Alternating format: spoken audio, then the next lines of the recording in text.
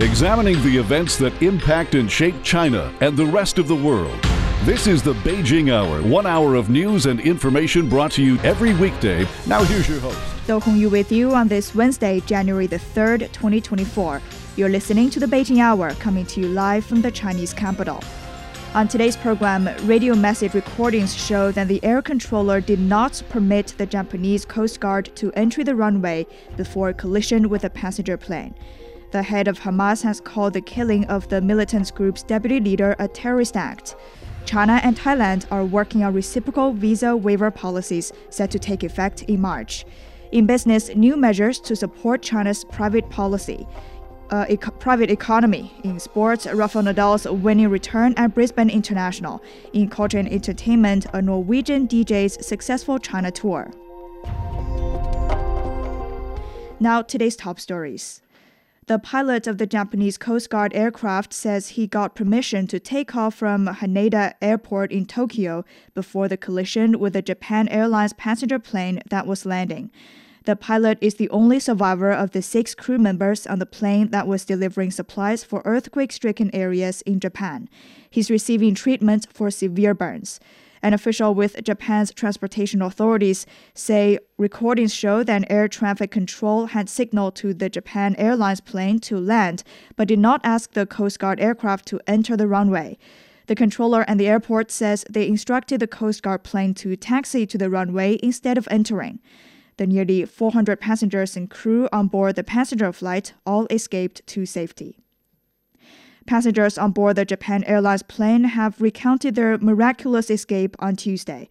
Aruto Irama was on the plane after visiting his family in Hokkaido. At landing, I felt strong shaking, and when I looked at the window, I saw sparks flying and burning. And when the plane stopped, in less than 1 minute, the cabin was full of smoke. Then the cabin attendant led us, and we escaped via the slide. He said the flight attendants kept passengers calm and made a safe exit possible.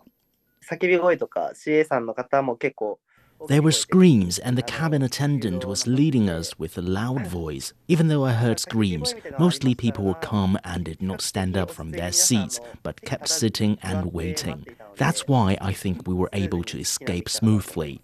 Airlines have cancelled over 300 flights following the collision. The crash forced the airport to shut down all runways for several hours on Tuesday evening. The magnitude 7.6 earthquake in Japan on New Year's Day has killed dozens and injured hundreds of people. Damaged roads have hampered relief efforts, but Japanese Prime Minister Fumio Kishida says sea routes have opened to allow the delivery of aid. The region on Japan's west coast is expecting more tremors and bad weather. Patrick Falk tells us more. One of the things that the Prime Minister Fumio Kishida has talked about is not wanting the events at Haneda Airport to disrupt rescue operations, and he's reiterated that there is a race against time to save lives. That's because there are still many people trapped beneath the rubble of collapsed buildings. Just to give you an idea of what that might look like, in the town of Suzu, one of the hardest hit areas, it's a town of around 5,000 households. We're told that 90% of homes have been destroyed. So you can imagine just how many people are still waiting to be rescued. It's difficult to say just how much success rescue teams here are having in building roads and reopening expressways and so on and so forth to reach some of these hard-hit areas. The Prime Minister has said that that is a focus right now. But, you know, one of the things that weather forecasters are saying is that there is rain expected, and Japan's meteorological agency has said that even light rain could trigger landslides because of the impact of the earthquake on the terrain. So that is something that is likely to make rescue efforts even harder. That was Patrick Falk reporting from Tokyo. Japanese Prime Minister Fumio Kishida has also warned earthquake survivors that they may not be able to return home for some time. People say it was a traumatic experience. We felt slight tremors at first, then got the warnings. All of a sudden, everything started to shake violently. My house was damaged. I was very sad when it happened. I was speechless. My house has suffered severe damage. The window was crushed and it cannot open. It can't be repaired. I don't know what to do with it next. It's dangerous. Be careful. The tiles could fall. Insomnia happens to survivors because of the psychological trauma from the earthquake. Even slight aftershocks can make people feel anxious. This happens to me and the others sheltering here. Emergency management authorities have issued warnings to nearly 100,000 people across several prefectures to take shelter. Residents of a small town in Japan are clearing up the aftermath of the deadly earthquake that brought small tsunami waves, damaging some homes. Kazuyuki Iwaike from Noto Ishikawa saw his home by the sea damaged. I was at work, so I wasn't home. But if I was home, it probably would have been dangerous because of the tsunami. Everywhere was the same with the earthquake and shaking, but the tsunami came inside. So if I was here, it would have been dangerous. Water, power, and mobile phone services are still down in some areas. South Korean opposition leader Lee Jae-myung is recovering in intensive care at a hospital in Seoul after a knife-wielding man stabbed him in the neck in Busan. Lee received emergency treatment at a local hospital before undergoing surgery in Seoul. The suspect is in custody and police are investigating the incident. Jack Barton has more. Police still investigating what the motive of this man would be. They know his identity now. They're only calling him Kim by his family name. They know he's 66 years old.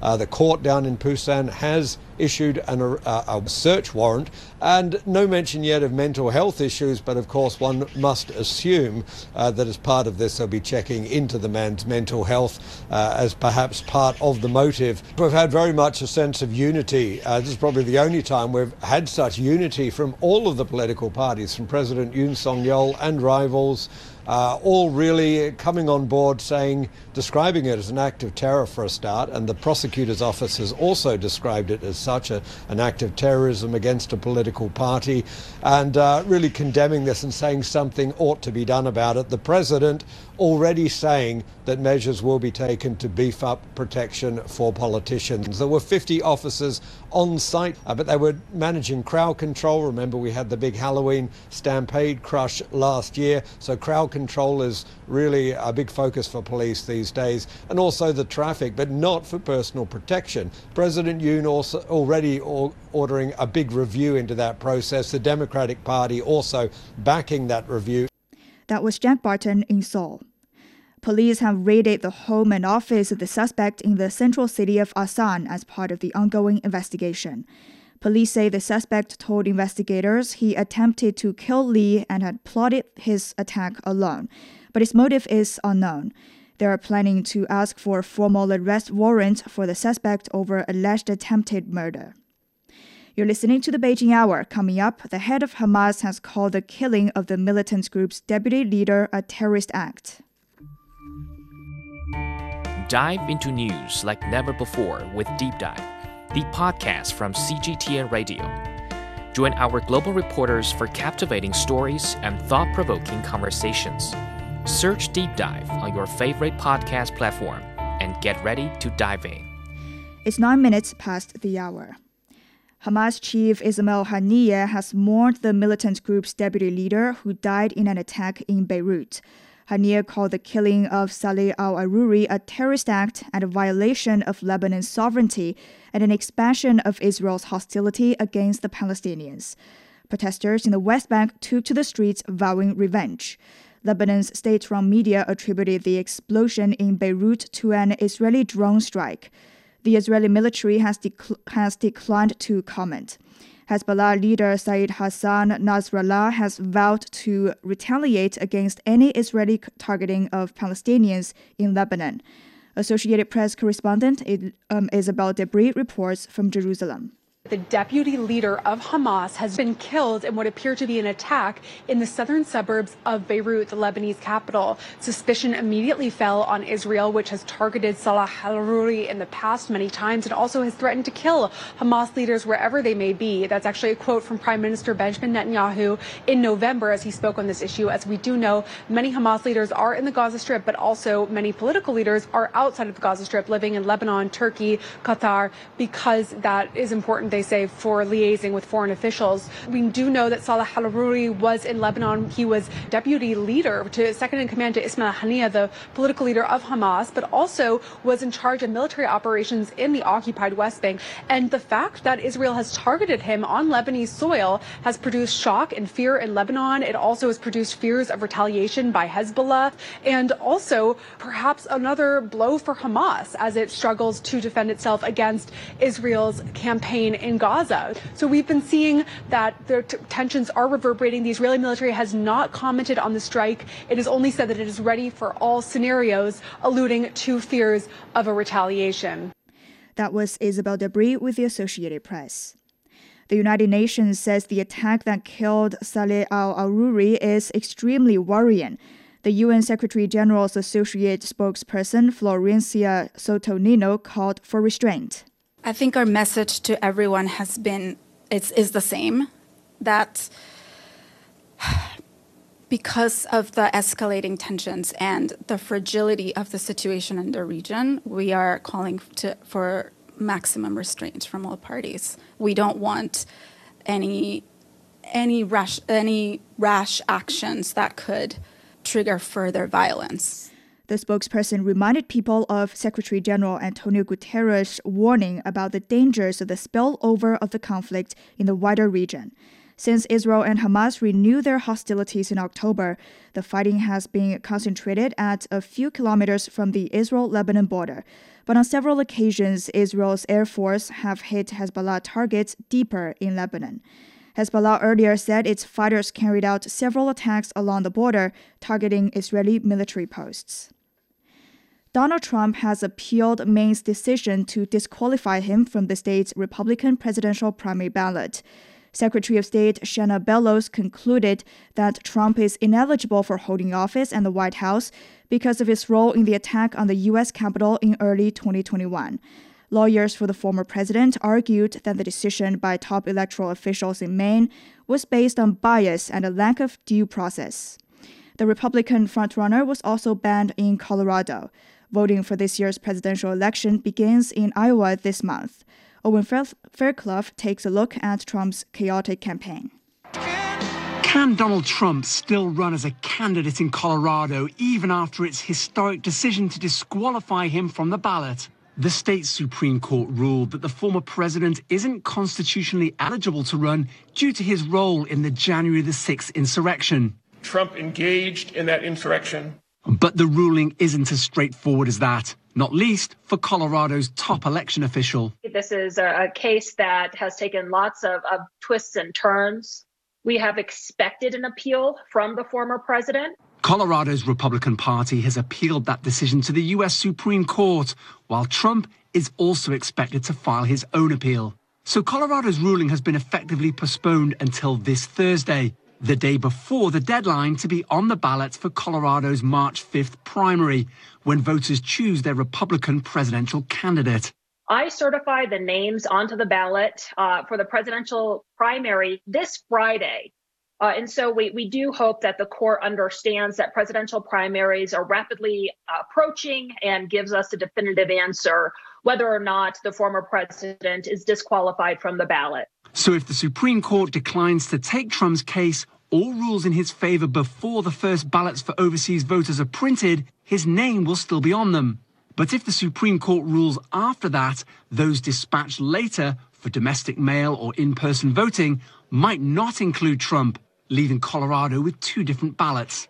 That complex scenario is shaping a potentially chaotic presidential election. Trump has also been disqualified in Maine, while there are similar cases pending in around 10 states, with another 6 having dismissed attempts to stop Trump running. That was Owen Fairclough on Donald Trump's presidential campaign. Border agents in the United States say they registered more than 300,000 encounters with undocumented migrants heading toward the U.S. A massive caravan has been marching through Mexico looking for better paid jobs and living conditions. Frank Contreras visited a migrant camp in Mexico and met some members there. As migrant encounters in the southwestern United States break record numbers, more are on their way to the U.S. On Christmas Eve, a caravan of thousands departed from Tapachula near the border with Guatemala. After advancing a little over 100 kilometers, they took a few days to rest and recover, spending New Year's in a small town in southern Chiapas state. Many are families from Central and South America, traveling with small children. They struggle to get enough food and water. The children pass their days playing and asking their parents questions about when their journey will end. The people here have many questions on their mind. Will the Mexican government offer them a hand, food, water, housing? What will happen to them if they do reach Mexico City eventually? And just how many of them will eventually make it to the United States? At this stage, they have no other choice but to sit and wait. Sarai Reina Paz, a pregnant woman from Guatemala, is among the travelers. She left behind 4 children and hopes to find a better paying job. There is work available where I come from. I can't deny it. But it does not pay enough for the needs of my mother, who I support, my 4 children, and my nephews and nieces. I'm looking for better paying work so that their lives can improve. But this long walk is costing so much. Yesterday, we went with a woman to wash her dishes and clothing. That paid for our food. I'm always out looking for work. A few migrants traveling alone broke away from the larger group just before New Year's, hoping to advance as quickly as possible toward the United States. It's dangerous. The first few nights here, we heard that someone tried to kidnap a little girl. It's scary because we could not help her. I'm a woman, and all I could do is try to protect myself. The uncertainty is stressful. They will continue to rest and soon return to the long road northbound. That was Frank Contreras in southern Mexico. Somalia has rejected a port deal signed between its region of Somaliland and Ethiopia. The pact allows Ethiopia to use a major port in Somaliland with access to the Red Sea. It says Ethiopia will in return recognize Somaliland as an independent state. The Somali authorities say the agreement has no legal force, describing it as an open interference with the country's sovereignty, freedom, and unity. President Hassan Sheikh Mohamud says Somaliland will always remain a region of Somalia. No one has the power to give away a piece of Somalia. Our grandfather refused, our forefathers refused, and our mothers refused. We ourselves refused to give our land, and it is not possible. Somali people will never accept it. Somalia has also recalled its ambassador to Ethiopia for deliberations over the deal. Coming up, China and Thailand are working on reciprocal visa waiver policies set to take effect in March. Discover the realities and responses to our changing climate with Climate Watch. Uncover critical issues such as the Masai Mara's disrupted wildebeest migration and the drop in the Panama Canal's water levels. Delve into solutions for a sustainable future. Tune in to Climate Watch on your favorite podcast platform. Become more eco-conscious and take action to protect our planet. It's 19 minutes past the hour. China says it's working with Thailand on reciprocal visa waiver policies that is expected to take effect in March. A foreign ministry spokesperson says the visa exemption will boost people-to-people exchanges between the two countries. Thailand has been aiming to attract Chinese tourists after the lifting of COVID restrictions. China was Thailand's largest source of tourists before the pandemic. Data from Thailand's National Travel Bureau shows that travelers from the Chinese mainland made more than 9 million trips in the first 7 months of 2019, contributing nearly $9 billion in revenue.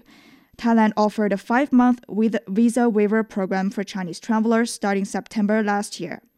Martin Low in the tourist resort Phuket tells us about this significance. This is a big deal here in Thailand, a country that relies very heavily on tourism income for its economy, and attracting back here Chinese visitors is its number one priority. Now, at the moment, Chinese visitors can already come here visa-free, but it was only for the current high season. Now, a really early test of this new freer policy, it's Chinese New Year. Traditionally, thousands and thousands of Chinese people come to Thailand for Chinese New Year. It's a short 5-hour flight, and this will be a good indication for both sides as to whether this new policy is starting to work. Another big deal of this new arrangement is that it will strengthen the Thai passport. At the moment, the Thai passport is only seen as medium strength, because that means a number of countries, many countries, demand visas on top. But gaining visa-free entry to a big and important nation like China will do a lot to strengthen the Thai passport in the eyes of the international community. Also, finally, waiving this restriction is expected to see the number of visitors from Thailand to China also to increase quite a lot. And early estimates say that they think that the number of outbound tourists from Thailand to China should go up by anything between 10 and 30%. That was Martin Low reporting. Children and young people in China who surf the internet are now under the protection of a new set of rules that aims to create a healthy online environment. It also pledges to protect the legitimate rights of those people. You Yang spoke with political science and law professor Zhang Nan from both a professional and personal perspective. Adopted by Chinese lawmakers last October, the regulations came into effect on January the 1st. They were proposed by the Cyberspace Administration of China and outline measures to regulate online content, protect personal information, and prevent internet addiction among children and young people. This regulation is the first specialized regulation on the protection of minors on the internet introduced by China. This shows the highest attention and care of the government to the growth and the development of minors. This will provide a very solid legal guarantee for the healthy growth of minors in online space.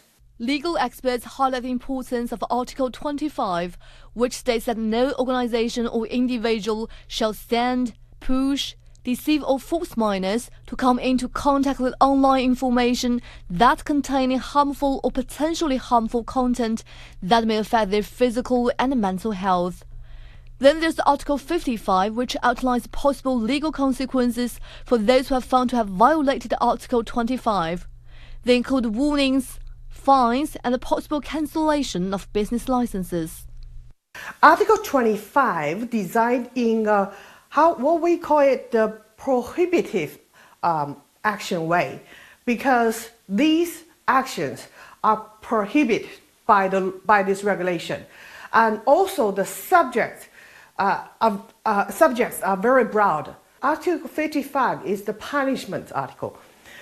It is lists all the punishments. Official data show that last June, the number of internet users in China surpassed 1 billion. Experts say while internet access expands the space for them to learn and live, it also creates challenges, such as internet addiction, the impact of exposure to harmful online information on physical and mental health, and what they see as indiscriminate collection and use of personal information. First of all, as a parent of a 6-year-old daughter, I think I will have a very high regulation on myself. I'm not addicted to internet, and I'm not addicted to online games. Parents are the role models of their children, and children usually copy or mirror the behavior of parents. Second, parents need to have a desire to know what's going on in the legislative system. What will be your legal guarantee? Experts say to protect the minors' rights online, the joint efforts made by families, schools and social media platforms are all important, besides the country's legal framework. That was You Yang on protecting young people from the harms of the internet. A zoo in South Korea has unveiled a pair of new baby panda twins before they meet visitors. Ray Bao and Hui Bao celebrated their 6-month anniversary on Wednesday. They will be presented to visitors on Thursday as the youngest members of the panda family at amusement park Everland in Yongying, south of Seoul. Their mother is also living at the same zoo. The female twins' older sibling Fu Bao was the first panda born in South Korea in 2020. Air quality in the Chinese capital has remained above national standards for 3 consecutive years. The Municipal Ecology and Environment Bureau says PM 2.5 concentration in Beijing averaged 32 micrograms per cubic meter in 2023. The annual average concentration of main pollutants, including nitrogen dioxide and sulfur dioxide, was down by up to 88% compared with 10 years ago. Air quality monitoring results show that sandstorms originating from areas outside of Beijing affected air quality last year. Chinese officials say a 10-year fishing ban in all key waters of the Yangtze River Basin has seen important progress. Data shows over 190 varieties of fish were spotted in key waters of the Yangtze River last year, an increase of 25 varieties from 2020. The Yangtze is China's largest waterway. Yi Yanrong is with the Yangtze River Basin Fisheries Supervision and Management Office of the Ministry of Agriculture. He says the diversity of aquatic creatures is gradually improving thanks to the ban. The ministry worked together with relevant departments as well as with provinces and cities along the Yangtze River to actively promote the implementation of policies and measures. The 10-year fishing ban in the Yangtze River has made significant progress, as the biological integrity index of the mainstream of the Yangtze River, Poyang Lake, and Dongting Lake has greatly improved. The 10-year fishing ban started on the first day of 2021. A new round of law enforcement operations are underway to enforce the ban in key waters of the Yangtze River Basin.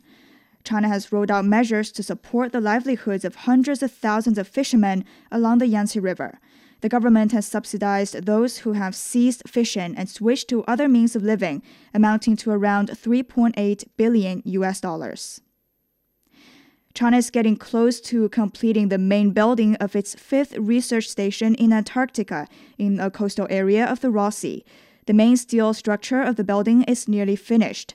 Wu Zhaobin, with the engineering group of China's 40th Antarctic Expedition Team, says the installation of functional modules is underway. The main building has 84 modules. These include winter and summer dormitories, laboratories, offices, and bathrooms. The standard module production was completed in local factories, including the interior finishing, which has greatly reduced the construction time on site here. The functional modules are designed with furnished bedrooms in warm colors, and they're built to withstand both the summer heat and the winter cold. Now it's 28 past the hour. Let's check the weather. Beijing is -7 on Wednesday evening. Thursday will be sunny with a high of 7. Nanchang is 3 tonight, tomorrow sunny and 13. Elsewhere in Asia, Noto in Japan's earthquake-stricken Ishikawa prefecture will see rainfall with a low of 7. Thursday will be cloudy and 8. Islamabad is 7 this evening, overcast and 18 tomorrow. Vientiane is 18 overnight, tomorrow sunny and 29. Phnom Penh is 24 overnight, cloudy and 35 tomorrow. Now it's time for a short break. So far this hour, radio message recordings show that the air controller did not permit the Japanese Coast Guard aircraft to enter the runway before a collision with a passenger plane. The head of Hamas has called the killing of the militant group's deputy leader a terrorist act. China and Thailand are working on reciprocal visa waiver policies set to take effect in March. Do Hongyu with you. Stay with us here on the Beijing Hour.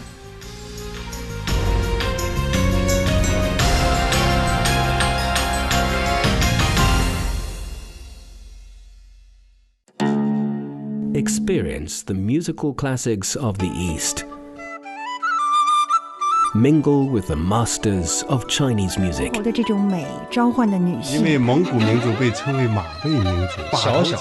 Music talks.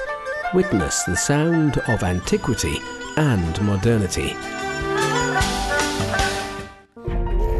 We all enter this world with a universal greeting. We then learn to speak. Bonjour, comment allez-vous? Hoy estoy muy contenta. Though our languages, cultures, and traditions may differ, we still share one thing in common. we have hope for humanity and the world. Donated an additional German railway company Deutsche Director Bahn of the says International the 26th Monetary United Fund, Nations Kristalina. Climate Hear the difference with CGTN Radio. Join our global network to connect with the world. CGTN Radio. Hear the difference. I love you. 我爱你. This might be the easiest way to say I love you, since there are so many other romantic expressions. No matter if you're a rookie 你好，我的中文一点点 or a sophisticated learner, 我来北京5年了，我是本地人。 there is definitely something that will interest you. Check out Takeaway Chinese, a word that starts with 你好. Examining the events that impact and shape China and the rest of the world. This is the Beijing Hour, 1 hour of news and information brought to you every weekday. Now here's your host. Dou Hongyu with you on this Wednesday. Still to come, in business, new measures to support China's private economy. In sports, Rafael Nadal's winning return at Brisbane International. In culture and entertainment, a Norwegian DJ's successful China tour. To contact us, you can email radio@cgtn.com or follow our X account, formerly Twitter, at CGTN Radio. And first, today's headlines. Here's Tianyu. Thank you, Hongyu. China says it's willing to provide necessary help to Japan in its earthquake relief efforts. The Chinese Foreign Ministry says no Chinese casualties have been reported so far. China has also offered condolences to the victims in the collision between two aircraft in Tokyo. The Foreign Ministry says no Chinese nationals were injured in the collision, and the Chinese embassy in Japan has made contact with 14 Hong Kong tourists who were aboard the passenger plane to provide assistance. Hamas has announced a freeze on ceasefire negotiations with Israel after the faction's deputy chief was killed in an attack in Lebanon. Earlier, a Hamas source said several aides of Saleh al-Arari were also killed in the attack, targeting a Hamas office in the southern suburb of the Lebanese capital. An Israeli military spokesperson says he refused to comment on whether there's an expected retaliation for the killing of a senior Hamas official. Rear Admiral Daniel Hagari made the remarks after Hamas deputy chief was killed in an attack in Lebanon. I will answer clearly. Like I said in the statement, I want to respond to what was heard here or elsewhere. We are focused on the battle against Hamas from the beginning and will continue to do so. And we will update the public with instructions when needed, and we change and specify instructions accordingly. Hamas has announced a freeze on ceasefire negotiations with Israel after the death of Saleh al-Arari. It also says it rejects any talks about reaching a ceasefire in Gaza amid what it describes as assassination schemes against Palestinian leaders and escalated Israeli aggression. Israeli media citing senior officials said the country is on high alert against possible retaliation by Hamas. South Korean opposition leader Lee Jae-myung is recovering in intensive care after an attempt on his life by a knife-wielding man. Lee was stabbed in the neck during a visit to Busan on Tuesday morning. He was transported by helicopter to a hospital in Seoul for surgery after receiving an emergency treatment in Busan. The suspect is in custody and police are investigating the incident. Sudan's paramilitary Rapid Support Forces says it is open to an immediate, unconditional ceasefire through talks with the Sudanese army. This comes as the RSF signed a declaration in Addis Ababa with the coordination of the civilian democratic forces known as the Takadam Civilian Coalition. The coalition has invited the Sudanese army to do the same. The Addis Ababa declaration is expected to serve as the basis for further negotiations and a political settlement. RSF leader Mohammed Hamdan Daglo says the declaration includes stopping the clashes between the two sides. We are now extending our hands for peace. If they want peace, welcome. Nothing will make us leave Khartoum except peace. The declaration also includes commitments to return displaced people to their homes, create safe passages, and involve civilian issues in peace talks. Sudan has been mired in clashes between the RSF and the Sudanese armed forces since April last year. Over 12,000 people have been killed in the fighting. Ukrainian President Volodymyr Zelensky says Russia has fired nearly 300 missiles and more than 200 combat drones against Ukraine since last Friday. He said Russia launched almost 100 missiles on Tuesday, killing at least 5 people and injuring 130 others. The attacks targeted mostly the Ukrainian capital and the city of Kharkiv. Meantime, Russia said Ukraine's missile attack on the Russian border city of Belgorod killed 1 person and left 5 injured. The Russian Defense Ministry said 17 missiles from Ukraine were destroyed over the Belgorod region by on-duty air defense systems on Tuesday. The president of Harvard University has resigned from her position after just 6 months in the role. Claudine Gay's half-year tenure was the shortest in Harvard's history. She has been under pressure for weeks for her congressional testimony about anti-Semitism on campus and the claims that she failed to properly cite sources in her academic papers. The university's provost and chief academic officer has agreed to serve as interim president. An electric vehicle charging network has begun operations in China's westernmost region, with charging facilities now servicing highway service areas across Xinjiang. The vast region's highway network stretches over 220,000 kilometers. There are 683 charging piles along highways across the region. Local transport department figures show that 50,000 new energy vehicles now run on the roads in Xinjiang. Thank you very much. That was Tian Yu with Headline News. This is Do Hongyu in the Chinese capital. Coming up in business, new measures to support China's private economy. Ever wondered what's actually going on in Africa through the perspective of an African? How are things really going between China and Africa? What's the narrative of this relationship? Well, get a perspective with China-Africa Talk. Hear from African diplomats, entrepreneurs, academics, Chinese natives, and more. Get on our wavelength every week to find out what's real with China-Africa Talk. Find us on your favorite podcast. We'll see you there. 36 past the hour. Turning to business, here's Wang Zihang. Thank you, Hongyu.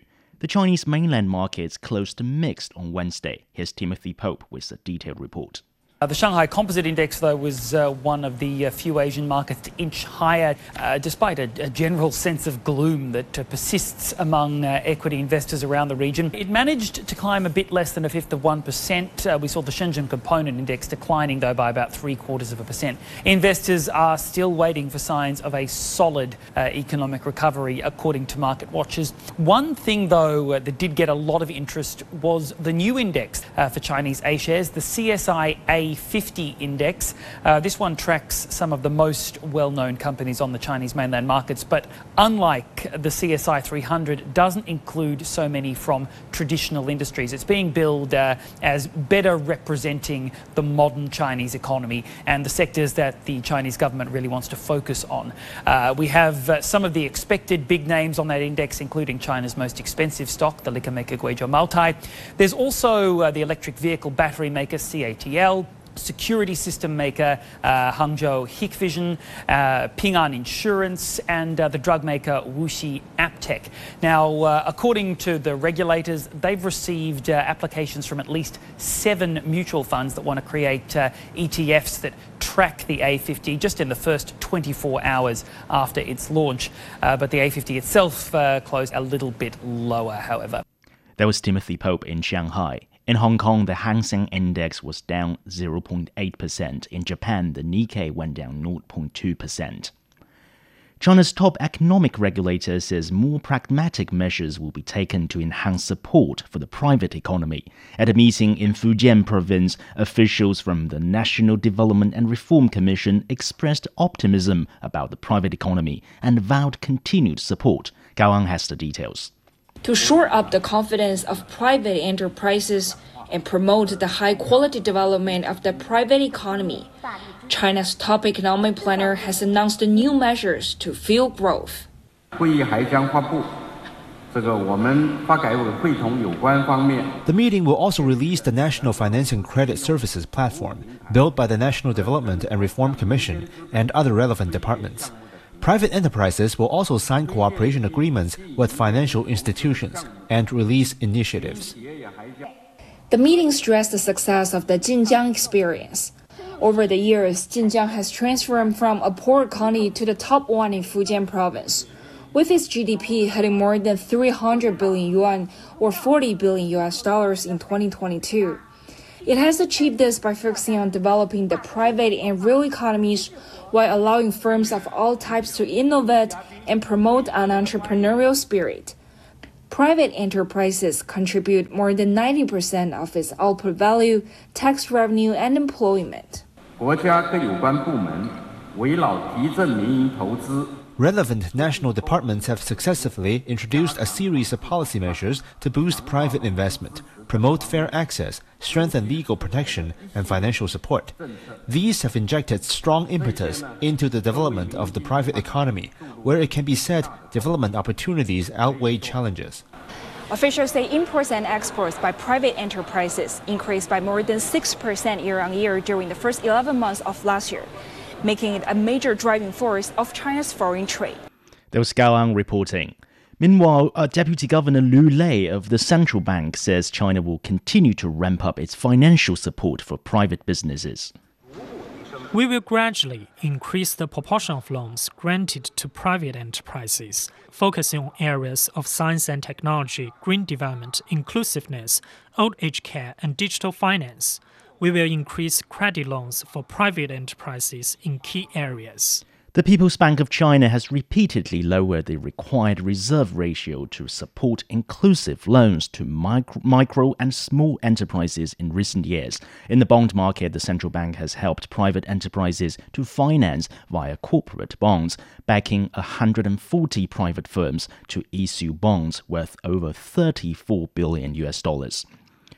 For more on China's efforts in improving its business environment, Jiang Junfeng spoke with senior UBS economist Jiang Ning. There's been a raft of measures announced by or implemented by the Chinese government to innovation-driven growth and attract foreign investors. Going into 2024, do you think these are sufficient? Hopefully. So bottom line here is that we expect China's GDP growth to moderate to 4.4% in next year. A modest micro policy support will help offset the drag from continued profit downturn and revive the market sentiment and corporate confidence. For example, we see the modest fiscal support in a more explicit way, a decent headline fiscal deficit, larger quota of special local government bonds, and also stronger support from central government. For the monetary policy, we see additional 10 to 20 BPs policy rate cut, and also more triple cut in next year. So in particular, actually, the government clearly and significantly emphasized better policy coordination and implementation and the consistency of micro policies by incorporating non-economic policy measures into assessment. We think it means the policy coordination may improve in next year, which will help increase policy effect and avoid unintended tightening. It also indicates a continued normalization of regulatory policies and a more friendly policy environment for some sectors. And also, the government also reiterated its long-term commitment to supporting non-SOE and foreign investors, including better access of different sectors, fire, law enforcement, and property protection, etc. For foreign investors, I believe the government plans to open up further and welcome foreign investors and investment with easier market access in service sectors and plans to deal with cross-border data issues. All these kind of measures should help show up the confidence among foreign investors. That was Jiang Ning, a senior economist at UBS. China's logistics sector grew more quickly in December. The index tracking the country's logistics market performance, with the Logistic Prosperity Index, stood at 53.5 last month, up 0.2 from November. A reading above 50 indicates expansion, while a reading below that reflects contraction. Director Liu Yuhang of the China Logistics Information Center says China's logistics industry has maintained a good momentum of steady growth. Main sub-indexes of the Logistic Prosperity Index continue to be in the high expansion range. In particular, total business volume saw accelerated growth during the period, which shows the logistics sector has been stable and improving. The Business Activity Expectation Index in December stood at 54.8, with that for railway and air transportation, warehousing, and postal and express delivery all showing expansion. The U.S. federal government's total public debt has reached $34 trillion for the first time. The milestone comes shortly after the federal debt topped $33 trillion in September, amid rising federal deficits fueled by falling tax revenues and rising federal expenditures. The debt equates to around $100,000 per person in the U.S. A higher debt load could put upward pressure on inflation and cause interest rates to remain elevated, which could also increase the cost of repaying the national debt. Republican lawmakers and the White House agreed last June to temporarily lift the nation's debt limit. That agreement lasts until January 2025. Figures show foreign holdings of U.S. debt peaked at 49% in 2011, but dropped to 30% by the end of 2022. China is poised to overtake Japan to become the world's leading automobile exporter. Preliminary data from the China Association of Automobile Manufacturers indicates a 58% year-on-year increase in Chinese car exports. This equates to around 4.4 million units shipped in the first 11 months in 2023, while Japan's export volume reached nearly 4 million units for the same period. Chinese electric vehicle manufacturers are becoming increasingly competitive in the global market. The country's NEVs have been among the top 10 sales performers in Thailand for 11 consecutive months. In the fiercely competitive European market, some Chinese products have also made the top 10. China's leading electric vehicle manufacturer BYD sold a record 526,000 electric cars in the final quarter of 2023. The number outpaced Tesla in global electric car sales. The American carmaker shipped a record 485,000 vehicles during the period. For the whole year in 2023, BYD sold more than 3 million NEV units, which includes battery-only vehicles and hybrids. Meanwhile, Chinese automaker Chery Holding Group also reported strong sales in 2023. The company sold over 1.8 million vehicles in the year, up 52% on a yearly basis. Thank you, and that was Wang Zihang with Business. You're listening to the Beijing Hour. Coming up in sports, Rafael Nadal's winning return at Brisbane International. Sideline Story brings you all things sports related. The hottest topics, latest events, juiciest stories, all with a very personal take. Subscribe to Sideline Story Podcast for heated sports discussions covering events that are happening in China and around the world. It's 47 minutes past the hour. Turning to sports, here's Yang Guang. Thank you, Hongyu. Rafael Nadal's long-awaited return to tennis has turned out better than most people had expected after a year out due to injury. The 37-year-old Spaniard showed no signs of rust at the Brisbane International in a 7-5, 6-1 win over Dominic Thiem. Nadal raised his arms and kept grinning after his first match since his second-round exit at the Australian Open last January. I really think that I don't forget how to play tennis. The only thing is going to be difficult to make it in a professional match and in a very high level of tennis. Because at the end, you need to recover movement, something that takes time. You need to recover the confidence on the movements. That takes time because at the end, after the surgery, you feel scared sometimes to do a kind of movement. And you need to recover the speed on reading the ball and on making the things in automatic way. Something that you need matches to make it happen. Nadal made just a handful of unforced errors and lost only 6 points on his serve in the entire match. He's playing on a wild card in Brisbane and will next meet Australian player Jason Kubler, who was one set apiece with Aslan Karatsev when the number 8 seed retired injured. Emma Raducanu has also made a winning return to tennis, but in a more difficult fashion after 8 months out following injuries. The former US Open champion beat Romania's Elena Gabriela Rus in 3 sets to set up a last 16 tie against the second seed Elena Svitolina in Auckland. After failing to take her first 3 match points and seeing a 5-2 lead slip to 5-all, Raducanu crucially claimed the 3 breaks, kicking on to eventually claim the match. Meantime, Naomi Osaka's first tournament appearance in more than 2 years ended with the second-round defeat to 16th seed Karolina Pliskova at Brisbane International. Following an opening round win over Tamara Korpach, Osaka failed to keep her momentum and was outlasted in 3 sets. Stay with tennis. Team China's United Cup campaign ended in the quarterfinals after a 2-0 defeat to Poland. Zhang Zhizhen lost in straight sets against Hubert Hurkacz in the men's singles before Zheng Qinwen suffered her 5th consecutive defeat to women's world number 1 Iga Swiatek. Earlier in the day, Caroline Garcia and Adrian Manarino led France past Italy and into the quarterfinals. They will next face Norway. Serbia, led by Novak Djokovic, plays host Australia in the last 8. Djokovic has been bothered by a wrist injury during the tournament, but found a way past Jiri Lehachka in Serbia's last Group E match against the Czech Republic.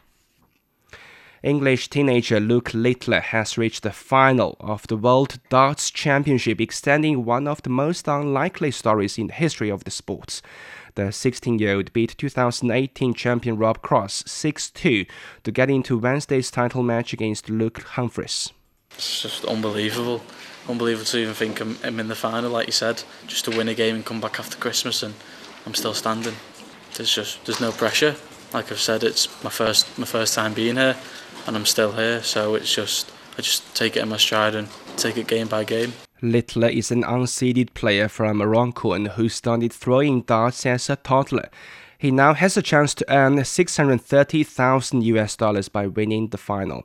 Littler has made front-page headlines with his amazing run that also included eliminating multiple former world champion and his idol Raymond van Barneveld. Obviously, I've got a lot of followers now.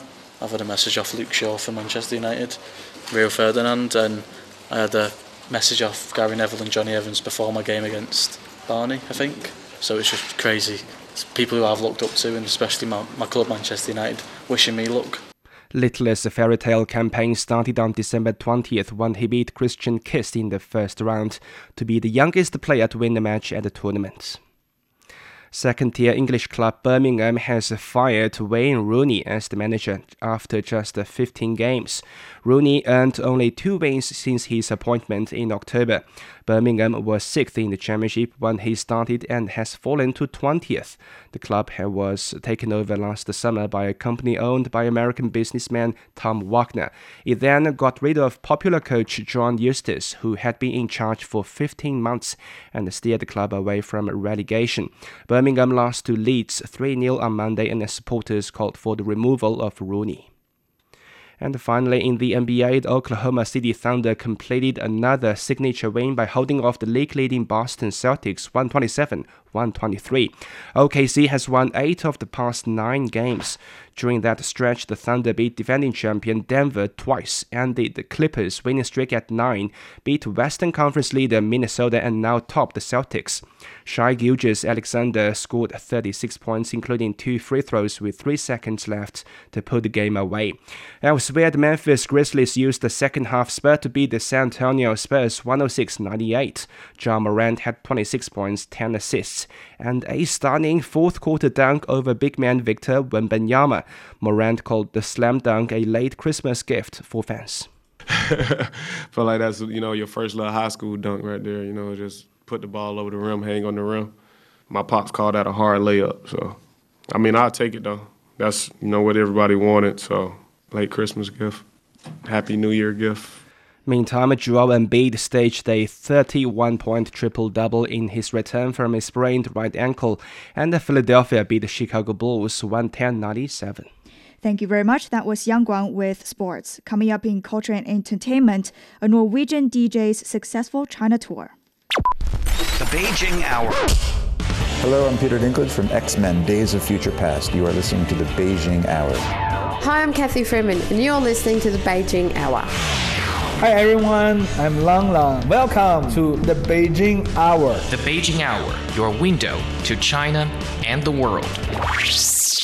It's 54 past the hour. Now let's move on to culture and entertainment. World-renowned DJ Alan Walker says his China tour allowed him to see the unique Chinese culture across different cities. Walker finished his tour last month after visiting Chengdu, Shenzhen, Wuhan, and Shanghai. Famous for revolutionizing the DJ scene since he released the hit song Faded, Walker has created a virtual Walker world captivating a global fan community.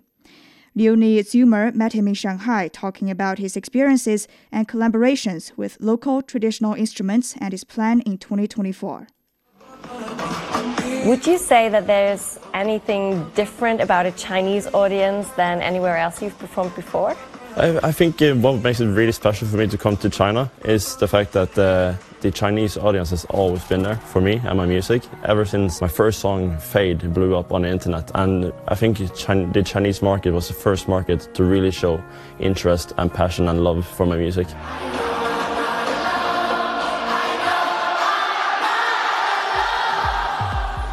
Is there anything that you think speaks particularly about your music to a Chinese audience? I think there's something with the culture and being really appreciative of the harmonic melodies. And I think I've seen that in so many of the local instruments. Everything has like beautiful melodies, and I think that's kind of like what resonates with the audience here. Speaking of traditional instruments, I've seen you collaborated with a suona player in Chengdu. Yeah. That blew up. How did that collaboration come about? My team invited a suona player, and then he gifted me the suona.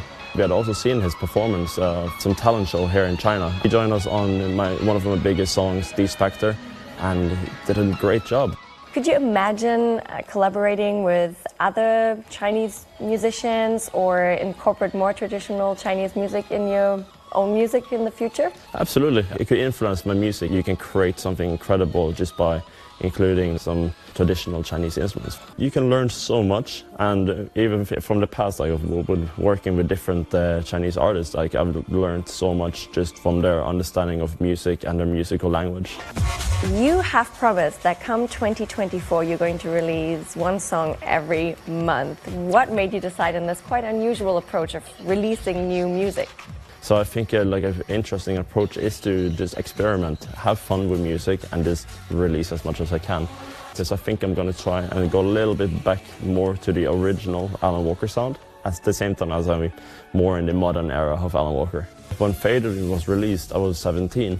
It was such a learning curve, and I'm still learning today. Everything that I put out today is pretty much just me experimenting, playing around, and at the same time listening to the community. Now, finally being back here in China, I'm just so happy to hear that the shows are doing so well. I think it's the first of many more shows that we'll be doing here in China, because I got a big heart for China, and I think China has a big heart for me.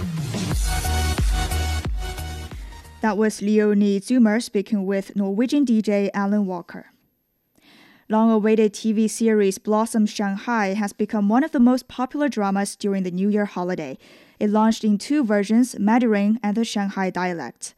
Adapted from writer Jin Yucheng's award-winning novel Blossoms, the series takes audience back to Shanghai in the early 1990s, following the rise of an ambitious young businessman. Iconic Hong Kong director Wong Kar-wai purchased the adaptation copyright of the novel around a decade ago and spent 3 years shooting the TV series. It's also Wong's first directorial television project, making it one of the most anticipated works for his fans. Now it's 58 minutes past the hour. Let's check the weather. Beijing is -7 on Wednesday evening. Thursday will be sunny with a high of 7. Nanchang is 3 tonight, tomorrow sunny and 13. Elsewhere in Asia, Islamabad is 7 this evening, overcast and 18 tomorrow. Vientiane is 18 overnight, tomorrow sunny and 29. Phnom Penh is 24 tonight, cloudy and 35 tomorrow. In Africa, Nairobi will see light rain with a high of 27 on Thursday. Kampala is 21 overnight, tomorrow will have light rain with a high of 24. That's it for this edition of the Beijing Hour. Making news today, radio message recordings show that the air controller did not permit the Japanese Coast Guard aircraft to enter the runway before collision with a passenger plane. On behalf of the staff, this is Do Hongyu in the Chinese capital, hoping you'll join us for the next edition of the Beijing Hour and open a window to the world together.